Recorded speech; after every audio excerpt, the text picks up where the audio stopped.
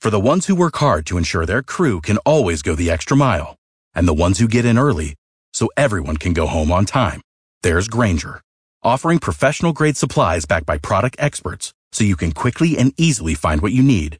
Plus, you can count on access to a committed team ready to go the extra mile for you. Call, click Grainger.com, or just stop by. Grainger, for the ones who get it done. I'm Scott Slade. Here's the latest from Jamie Dupree in Washington. It may be hard to believe, but there are other issues getting addressed in the Congress other than impeachment, as we will see in coming weeks whether lawmakers can come together on two important items: funding for the federal government and a trade deal involving the U.S., Mexico, and Canada.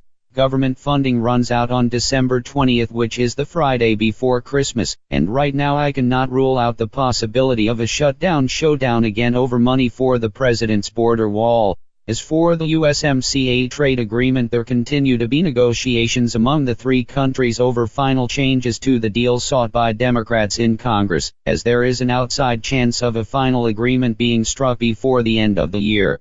Jamie Dupree 2.0. As lawmakers return to Capitol Hill, Democrats are still pushing ahead with their impeachment investigation into President Donald Trump, but it's not clear where this will go over the next few weeks. Democrats have already set another impeachment hearing for Wednesday in the House Judiciary Committee, which will feature a series of constitutional scholars.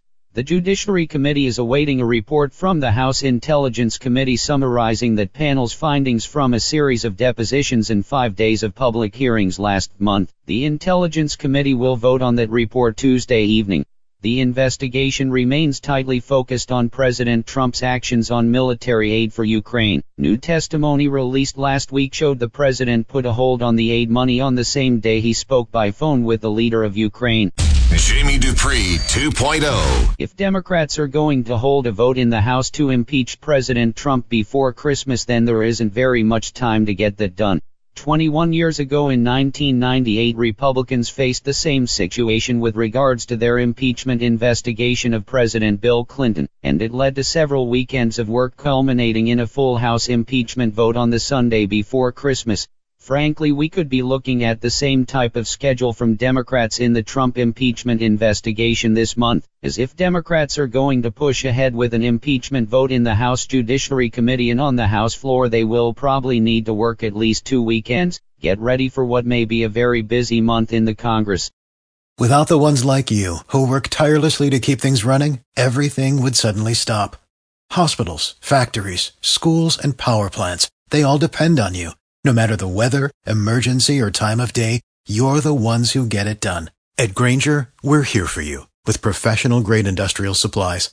Count on real-time product availability and fast delivery. Call, click Grainger.com, or just stop by. Grainger, for the ones who get it done.